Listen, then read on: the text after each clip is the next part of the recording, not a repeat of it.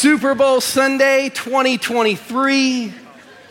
I don't know if you normally pray throughout your day, every day, but today would be a good day to do that if you're wearing red and you want the Chiefs to win. I'm not sure if God is a football fan. If he is, he certainly would be rooting for the Chiefs. But we're going to pray that our guys will do what God created so many of them to do. We're in Matthew chapter 19 today for a brand new series that we're going to be in the next 6 weeks titled Broken People, Broken Sexuality, Broken Marriage, and the Gospel of Grace. And we're going to hit on some difficult life situations and experiences in the midst of this series, but we're going to wrap them all. Every Sunday we'll end with, but how does the grace of God apply to and cover this? I think it's going to be a good 6 weeks. It'll be a hard 6 weeks. Please stay with us all 6 weeks. We are not actually talking much about marriage in this series because the text is not really about that. But we are having a marriage and a relationship conference in the middle of the series because we don't just want to talk about the hard things without giving you some advice. So for $50, Friday night, February 24th, Saturday morning, February 25th, you can come and be a part of that marriage and relationship conference. If you're engaged, the cheapest, best marriage counseling that you'll get. If you think you might get engaged, cheap, free, pre-marital, pre-engagement counseling. Going to be an incredible 2 days. For those of you who watch us online from across the world, you can be a part of this. You can go to the events section on our website and you can register for this conference. It will not be posted on YouTube at the end of the day, so you got to be a part of the conference to get the content. As of this morning at 8 a.m., we still had room for 100 couples. So I'm not sure after the 8:30 service if we filled up completely or not, but you can go and register in our Connection Center. We'd love for you and your spouse, you and your fiance, you and your boyfriend or girlfriend to be a part of what we're doing. It's going to be a powerful weekend. And then that Sunday, our guest for the marriage conference, Pastor Daniel Floyd and his wife Tammy. Pastor Daniel on February 26th will be speaking a message titled Tips for a Hard-Hearted Marriage. I know there are some of you sitting next to somebody right now who you're married to, who the condition of your marriage right now because of some things is a little hard-hearted.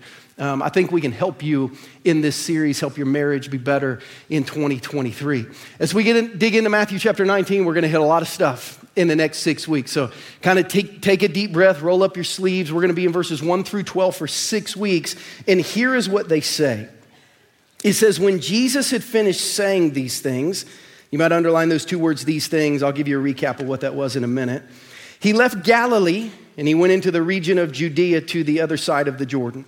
Large crowds followed him and he healed them there. Some Pharisees came to him to test him. They asked, is it lawful for a man to divorce his wife for any and every reason?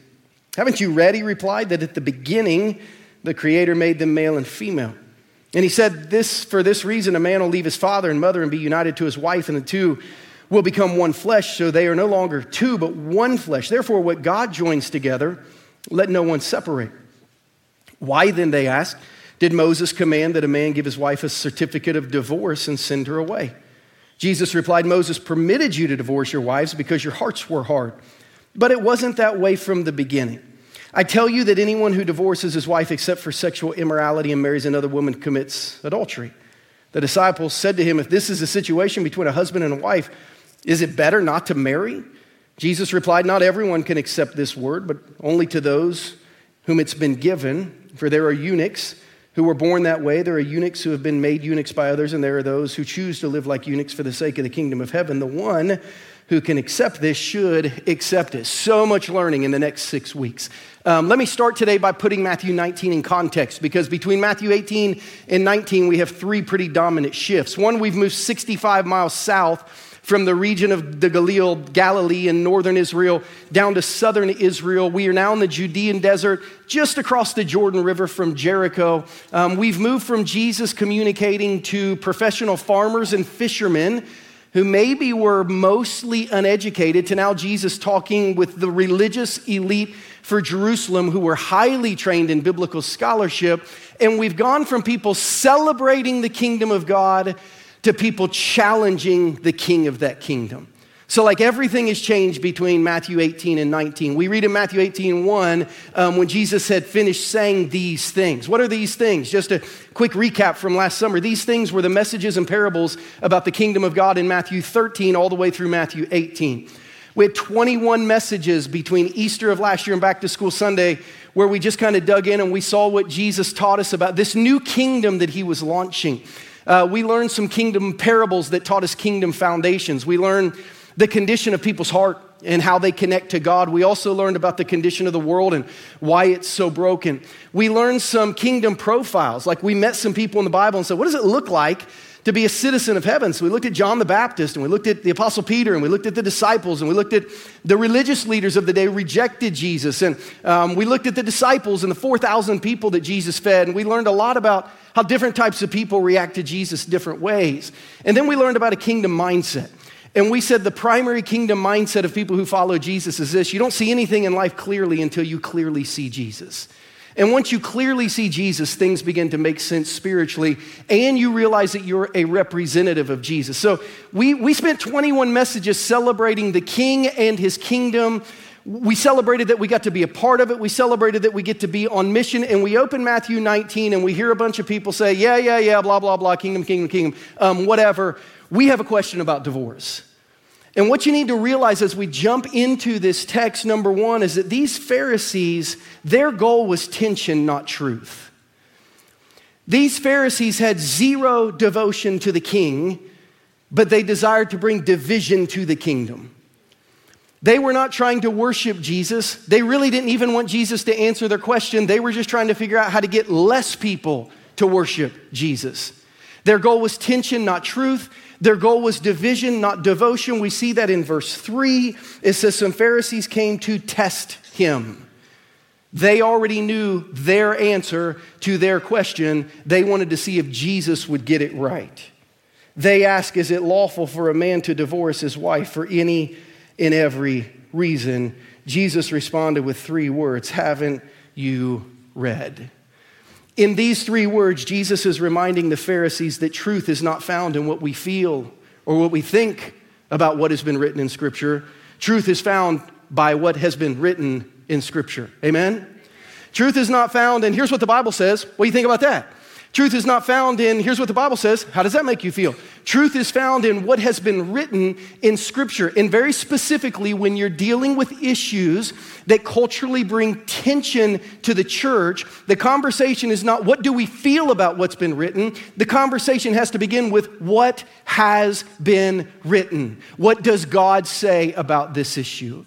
In 2 Timothy 3:16 and 17, Paul is teaching his young apprentice Timothy how to work through leading people spiritually. And he said, Timothy, all Scripture is God-breathed, and it's useful for teaching and rebuking and correcting and training in righteousness, so that the servant of God may be thoroughly equipped for every good work. He would say, Timothy, our foundation for everything we know and believe is the Word of God. And every time we have a contentious question, we have to go back and say, what did God say? Listen, God's Bible is eternal, which means it's always impactful. Amen? God's word is timeless, which means it's always timely. Christians don't ask the question, what did God say? Christians ask the question, what does God say? Because what he said then, he means now, and he means forever. Amen? We need a few more amens in this sermon, or it's going to get uncomfortable for you and for me. Like what God said, God still means. Amen? Like we believe that God told us his plan for the world in our life in the Scripture. So the Pharisees say, well, what do you think about this issue? And Jesus said, you're asking the wrong question. You should ask what has been written about this issue. We've seen the rise and fall of almost every world empire on almost every continent you can have since Jesus came. They have all fallen. His word still stands. The Roman Empire fell.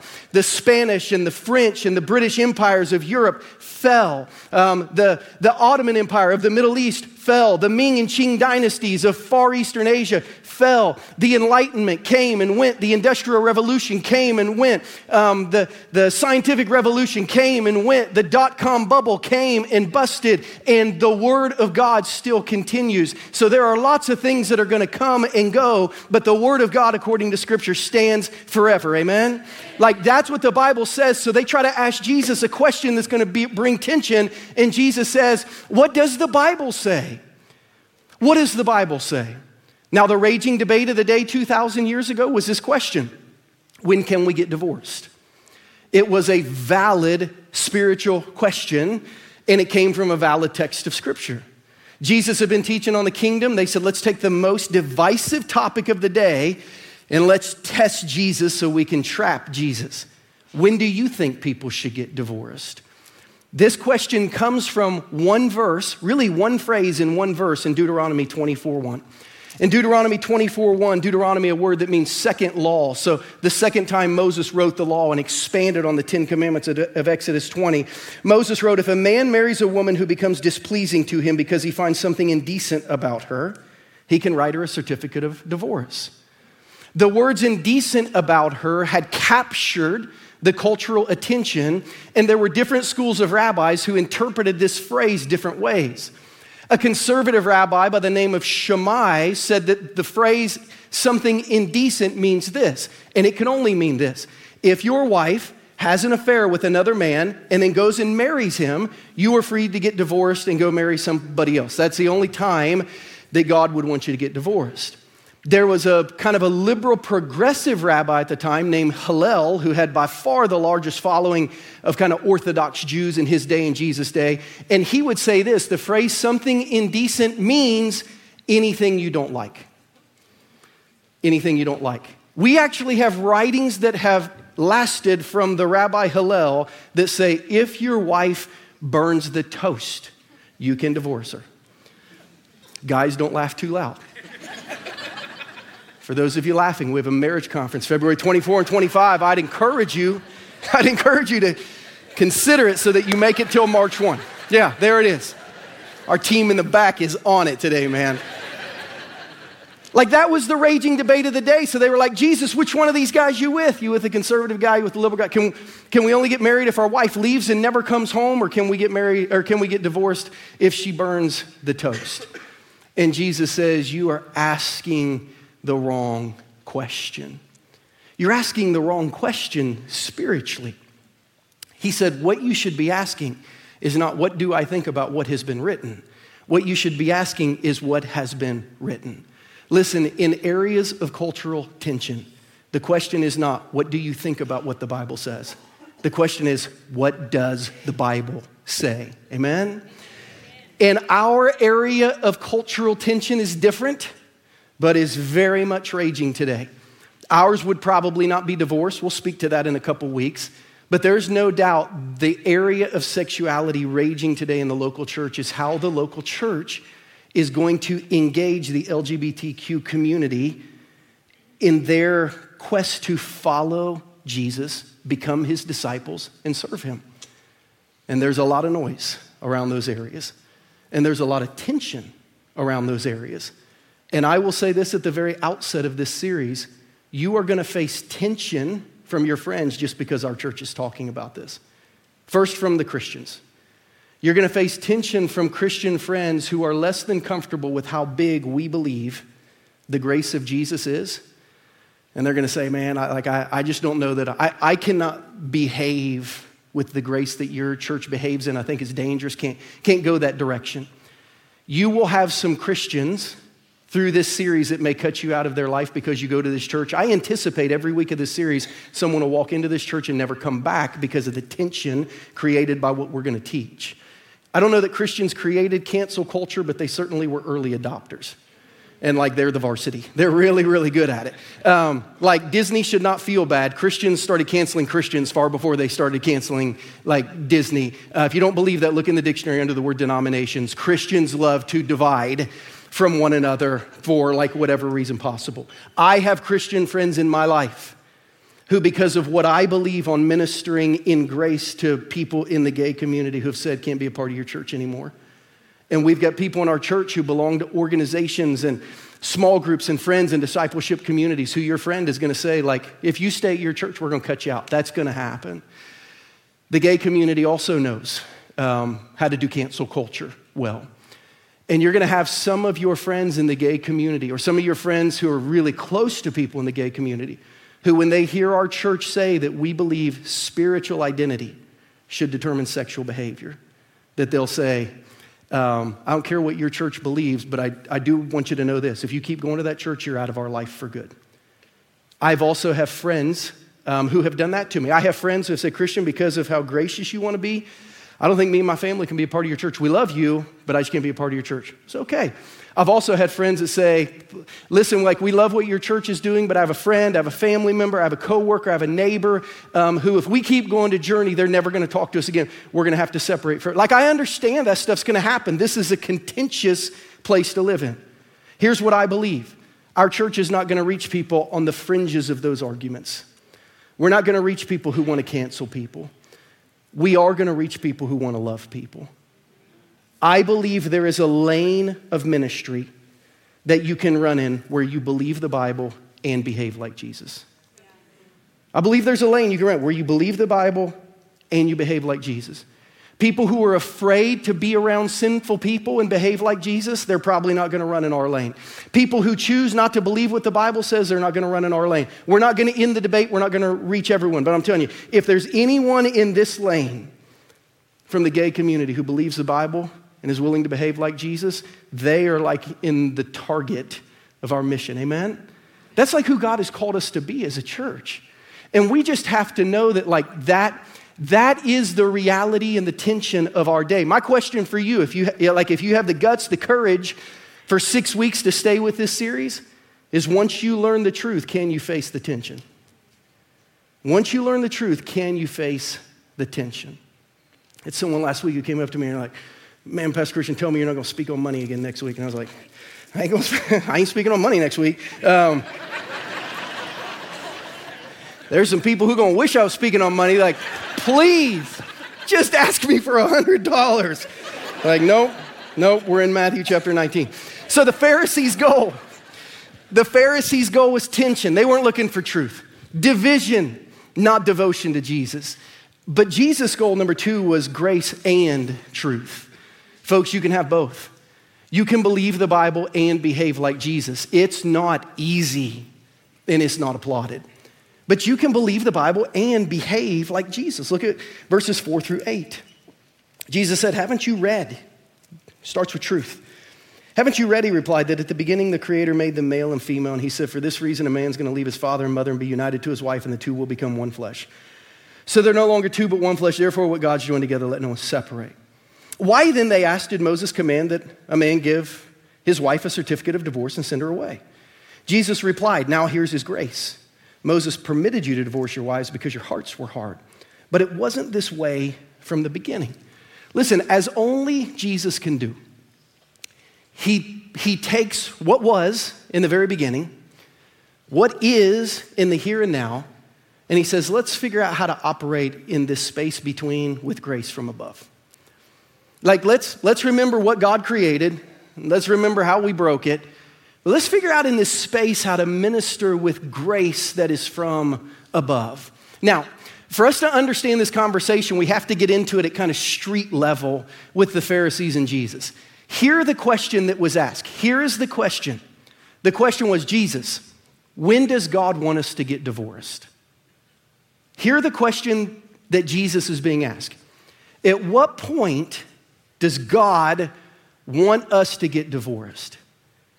And Jesus is saying, the fact that you're asking that question tells me you've not studied enough about marriage. You need to be asking questions about marriage, not divorce. Your question shows me that you have missed who God is and what God's trying to do in your life. Not that Jesus says you can't ever get divorced, but he's like, if you start with divorce instead of marriage, you are missing the point. So watch what Jesus does. Jesus wanted the Pharisees to stop trying to build new truth from the foundation of sin as their means to righteousness. He said, I don't want you to build your theology based on what is right now. I need you to base your theology based on what was in the beginning. Like, you cannot make judgments about who God is in the box of life that you live in right now. You have to make judgments about God on everything we know about God from eternity past to eternity future.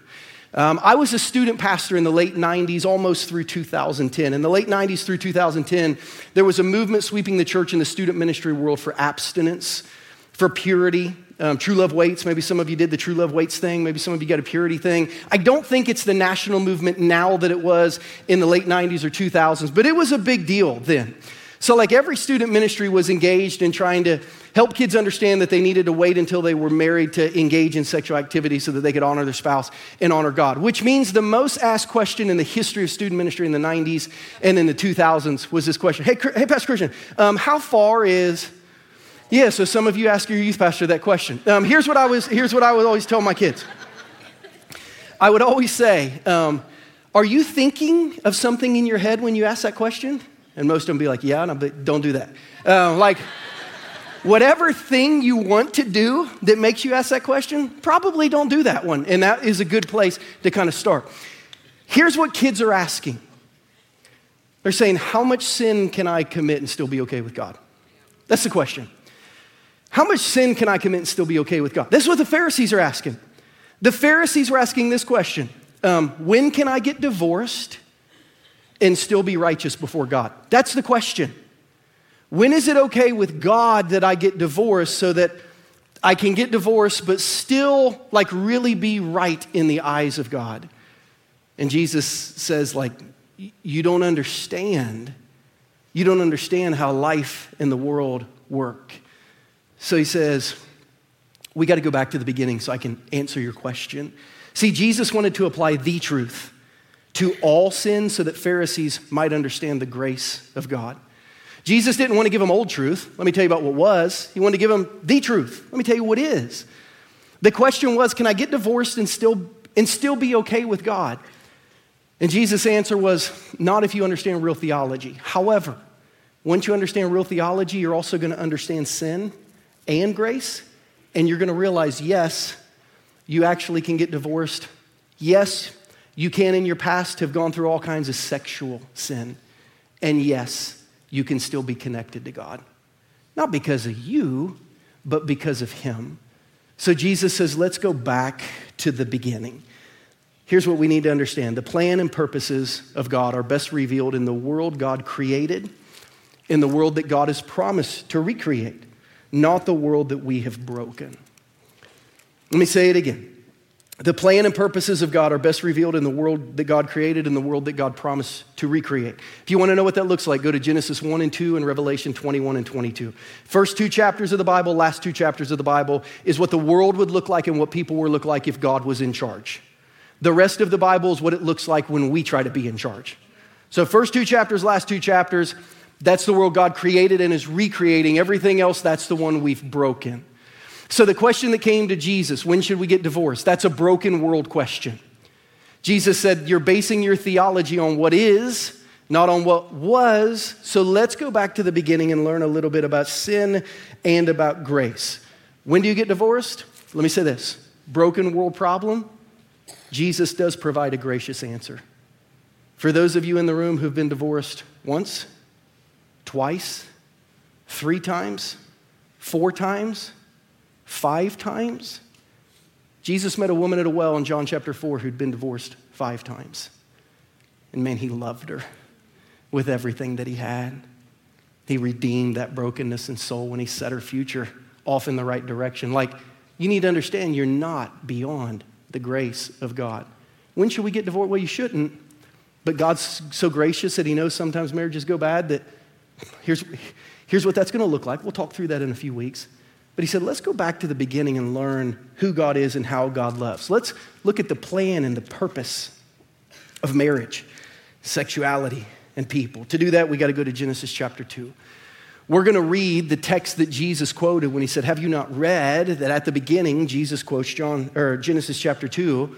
Jesus says to talk about divorce, we got to talk about marriage. To talk about marriage, we have to go figure out what God wanted with marriage. So let's read what God wanted with marriage. In Genesis chapter 2, we read the story of Adam and Eve in the Garden of Eden, and we see life the way God intended it. Verse 15, the Lord God took the man and put him in the Garden of Eden to work it, to take care of it. And the Lord God commanded the man, you are free to eat from any tree in the garden, but you must not eat from the tree of the knowledge of good and evil, for when you eat from it, you will certainly die. The Lord God said, it's not good for the man to be alone. I'll make a helper suitable for him. Now the Lord God had formed out of the ground all the wild animals and all the birds of the sky. He brought them to the man to see what he would name them. And whatever the man called each living creature, that was its name. So the man gave names to all the livestock, the birds in the sky, and all the wild animals. But for Adam, no suitable helper was found.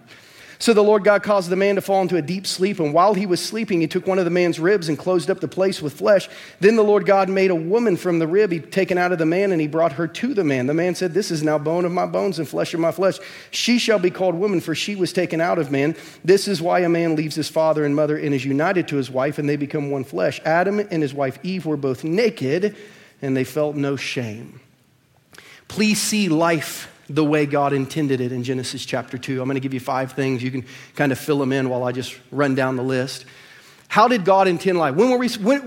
Jesus, when can we get divorced? She's like, whoa. Let's first talk about the way God intended life before divorce. We see God in the Garden of Eden with Adam and Eve, and he provided a world where they not only had intimacy with God, but they had trust in God. See, Adam and Eve woke up from their first day of creation, looked around and thought, this place has been here longer than I have. This God has been here longer than I have. Surely he knows more than I do. So they had this trust in who God was. They had work that brought shalom. Shalom is a Hebrew word that means deep satisfaction. Adam was given a job before sin. Work is not the result of sin. Hard work is the result of sin. So he told Adam, here's going to be your job, and it's going to bring deep purpose and deep shalom to your soul. Some of you are thinking, how can work bring deep shalom to my soul? Have you ever been on a mission trip? You get to the end of it and you're absolutely exhausted and absolutely satisfied because you've been working for God, doing the purposes of God. Work that brings shalom. You were going to have a marriage that was made up of 2 people who were totally selfless. Eve, here's why you need to be married to Adam. He needs your help. Adam, here's why you're going to be married to Eve. She needs your help. Can you imagine if the basis for marriage was, I believe God called me to help you fulfill your purpose for the rest of your life. My goal is to help you be who God created you to be. That's the reason I want to be married to you forever. Can you imagine being married to someone like that? If you ever have somebody say that to you and they can prove it with their actions, you should probably marry them. Marriage was totally selfless. You had family that brought blessing. Family was a total blessing. God's like fill the earth. Like, get after it. Go do it. Like, build a big old family. Be fruitful. Fill the earth. And you also had sexual innocence and trust with God. Totally innocent trust of sexuality. Adam and Eve accepted who God had created them to be. They accepted what gender they were. They accepted what role they had. They accepted who they were married to. They accepted what God wanted them to do. Watch this very, very closely. Please don't miss this. In Genesis chapter 2, Adam had permission to identify everything in the garden except himself. God said, I'm going to bring everything to you, and you get to place identity on everything I bring to you. But I am placing identity on you. You don't get to identify yourself. I have created you in my image for my purpose for this life. You don't identify you, I identify you. Listen, for those of you struggling with sexual identity, what God desires for you is not less than what you see in yourself. It's more than what you see in yourself. Because he sees that deep imago Dei, deep, deep, deep in your soul. So Adam's like, I get to identify everything in the garden except myself. And God identifies me. So when we look at life as God intended, we're like, that's a pretty good life. And right into the middle of this question is asked, Matthew 19, 7 and 8. Why did Moses command that a man give his wife a certificate of divorce and send her away? Like, if life was so good, why can we get divorced? Jesus replied, Moses permitted you to divorce your wives because your hearts were hard. But it wasn't supposed to be this way from the beginning. Let's look at life as God intended again. None of us, if we had these things evident in our life, most of us would not be looking to get out of that life. As a matter of fact, I dare say most of you are in church on Super Bowl Sunday because you're trying to figure out how to get into that life, not out of that life. Jesus says, remember, like before we talk about divorce, remember the life God intended for you to have, the life God wanted you to have. They're like, well, if that's what God created, why would anyone want to run from that? And Jesus is like, because your hearts are hard. Because your hearts are hard. And I'm going to steal from a famous astronaut here. The first sin that Adam and Eve committed was one small step for Adam and Eve, but it was one giant leap for mankind. Because it broke It broke life as God intended life to be. Please write this down. In the area of sexuality, you will have a trust problem before you have a lust problem. In the area of sexuality, in the area of brokenness, in the area of marriage, in the area of infidelity, in the area of adultery, in the area of pornography, you'll have a trust problem before you have a lust problem. You say, what do you mean by that? You will hear what God says, but you will not trust that for yourself and for your heart. We always have a trust problem before we have a lust problem. Here's how Scripture says sin sits in our hearts. It says sin is birthed in attitudes before it reaches actions. Sin is birthed in the attitude of our heart before it ever reaches the actions of our hands. Jesus' little brother James tells us this in James 1, 14 and 15. Each person is tempted when they're dragged away by their own evil desire and enticed. Then, after desire is conceived, it gives birth to sin. And sin, when it is full grown, finally gives birth to death. Listen, before sin, please hear this clearly. Before sin is ever what you do, it's how you think. Before your sin is ever what you do, your sin is how you think. And the attitude of sin is this: it will always precede sinful actions. The attitude of sin is this: I think I know better than God in this area of my life for me. That's the attitude of sin. Any Christian that ever sins willfully by looking at pornography, by carrying on an inappropriate relationship, by, as a teenager, having sex with my boyfriend or girlfriend after homecoming or prom, like any Christian who sins willfully sexually has an attitude problem before they have an action problem. They say, I know this is what God said, but here's what I think. And for me, I just disagree with God. We have an attitude problem before we have an action problem. This attitude always precedes sin, even when the promise seems too good to be true. This is Adam and Eve's story. Let's look one more time at life as God intended it. Intimacy with God, trusting God, work that brings shalom, selfless partnership of marriage, blessing a family, innocent trust of sexuality. Here's everything that God handed to Adam and Eve. And they said, I mean, that looks good, but what if we could make it better? What if he's holding out on us? See, God said, don't eat from the tree of the knowledge of good and evil. Please understand what that means. God said, please don't try to choose your own right and wrong. Trust mine. Trust what I say is right. Trust what I say is wrong. This is what your life will look like. And they were like, I just don't know that I want to give that level of control to someone, that they can tell me what to do.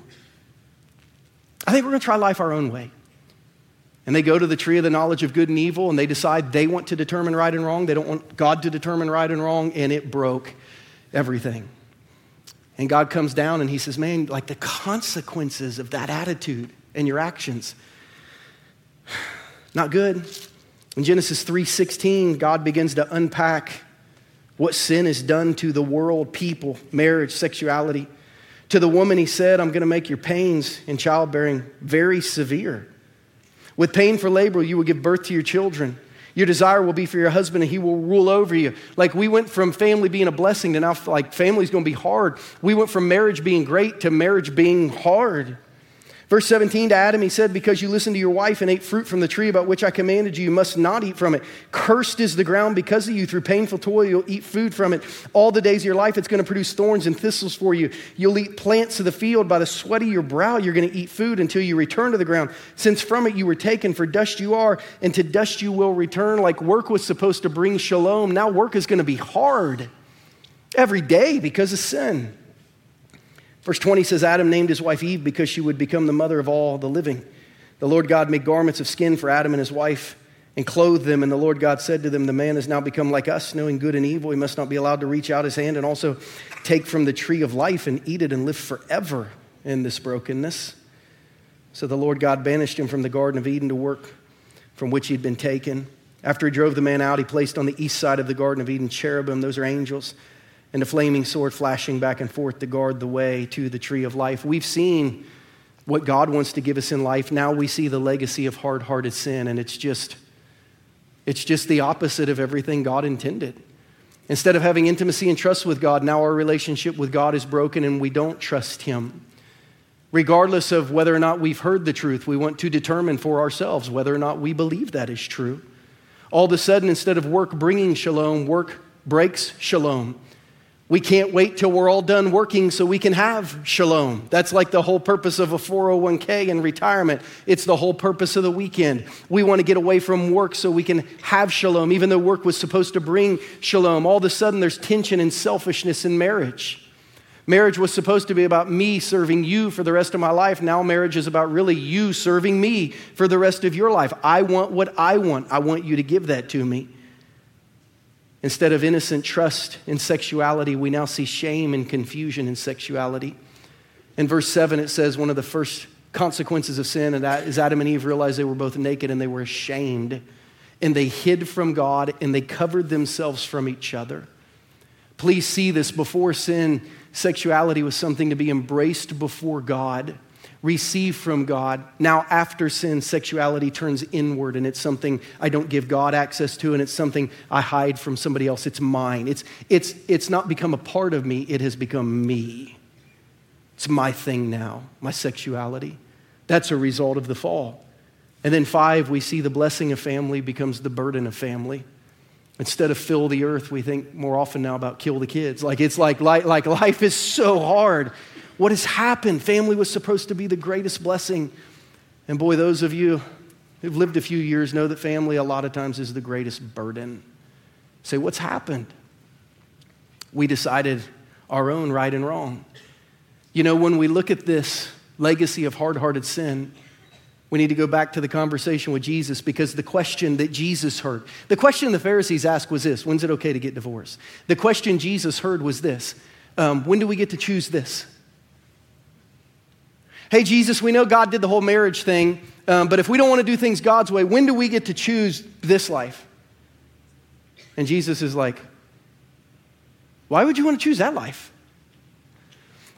Like, you've got this thing God created for you. Why, with your hard hearts, would you rather have that life? See, the question from the Pharisees was meant to divide Jesus from his people. Watch this. And it was meant to divide Jesus people from other Jesus people, so no one could ever be on the same page. The question of the Pharisees was meant to divide.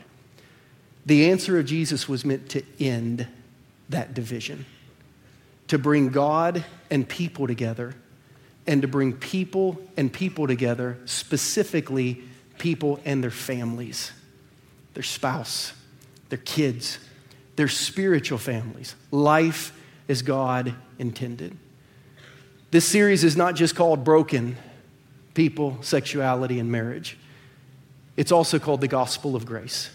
So we'll end every message not with the bad news, but with the good news. Point number 3 is this: the gospel of grace is restoring all things, one person at a time. Yeah, brokenness, still at work. Hard-hearted legacy, still going on. But the gospel of grace is restoring all things, one person at a time. The Pharisees' question to Jesus was this: how can we in this world of sin live in such a way that we might earn God's favor? And Jesus said, you can't. But I can, and I will invite you into that relationship with me. And that relationship with me will change your heart so you desire what I desire. It'll change your hands so you have the ability to follow me. It'll change your heart so that you want for yourself what I want for you. And it'll give you the strength, one moment at a time, one day at a time, to follow me into who I've created you to be. It won't be easy, but it's possible because of the gospel of grace. The Apostle Paul summarizes all of that in one verse in Colossians chapter 1. We'll close with this verse, and then we'll spend some time praying. Colossians 1, 19 through 22. We're reminded of the gospel of grace that is restoring all things, one person at a time. It says, for God was pleased to have all of his fullness dwell in Jesus, and through Jesus to reconcile to himself all things, whether things on earth or things in heaven, by making peace with hard-hearted people through his blood, his forgiveness shed on the cross. Verse 21, once you were alienated from God and were enemies in your minds because of your evil behavior, but now he has reconciled you by Christ's physical body through death to present you holy in his sight without blemish and free from accusation. That's the question of the Pharisees. How do we get holy before God? And Jesus says it's going to take a relationship with me. Once you were alienated, you were separated from God. And you were separated from God because of the behavior of your mind. Your mind told you knew better than God. But when you brought your sin to Jesus, he forgave it. And he changed your heart and your mind so you could now live in relationship with the one your heart seeks. Paul basically in Colossians 1 says we were alienated from God. Our minds were against God. Our behaviors were against God. But then we met Jesus. And that just changed everything. We met Jesus and that changed everything. The bottom line of today's message, and we got 5 more, fortunately or unfortunately for you, God is still healing broken people. God is still healing broken sexuality. God is still healing broken marriages in this space of grace that we find ourselves in today. I wish I had far more to say in this message than I have time to say, because this topic and I think this content is so important. Every week of this series, I'll be giving a recommendation for further reading. Probably 10 to 12 books by the time we get done. This week's recommendation is the book Loveology by John Mark Comer.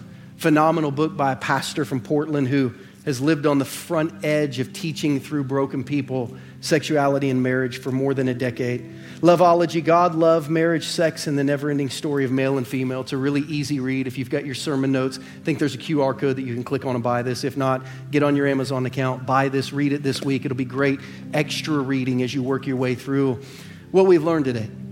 But let me close by saying this. The file folder on my computer that this message is saved in a Word document is a folder that I titled Broken Grace, just so that I could abbreviate the name of the series, Broken Grace. And as I finished this message and I went to put it in the folder this week, I thought, man, that's a bad name. Because about the only thing in the world that's not broken is the grace of God. Your marriage may have broken a couple times. The grace of God is still for you. Your lust and your activity on the internet may have broken some things. The grace of God is still for you. In a crowd this large, there are certainly those of you who have been broken by a sexual abuser in your past. The grace of God is still here for you. There's students over here who emotionally have been broken by mom and dad's divorce. The grace of God is enough for you. Whatever you're going through today, there's a lot of things in the world that are broken. Grace is not one of them. It still works and the door is still open. And if you are willing to live in the lane of, I believe what God says and the behavior of Jesus is for me, and we invite you to continue deeper into this relationship with Jesus. We always close by giving you 3 questions on the screen to kind of pray through. At the end of that, we're going to have just a little time of dismissal, but we're going to keep our auditorium pretty muted, pretty low key, because our spiritual care team is going to come. And if you're in here today and you need prayer for your marriage, for your past, for your parents, for your addiction, for any area of brokenness in the areas of your life, your lust, your sexuality, your marriage, any of those areas that are broken in your past, if you think, man, I just need someone to pray for me today, it'd be our tremendous honor to do that. We're going to give you 3 minutes to kind of scroll through some questions. I'll come close with some prayer, and then we'd love to minister to you one-on-one today if we can. Would you pray with me? God, thank you for life as you intended it and the little moments. Lord, the little moments of intimacy with you and trust in you. The little moments of when work brings shalom. The little moments of selflessness in marriage. The little moments of blessing from family. The little moments of innocent trust sexually. Those glimpses are just glimpses of what could be eternally if we would learn to lean into you and the gospel of your grace. So God, as we reflect, open our hearts and minds to answer questions honestly and give us the courage and the ability to live through the tension of the next 6 weeks as we learn truth and figure out how to live in grace. It's our prayer. We pray you help us today in Jesus' name. Amen.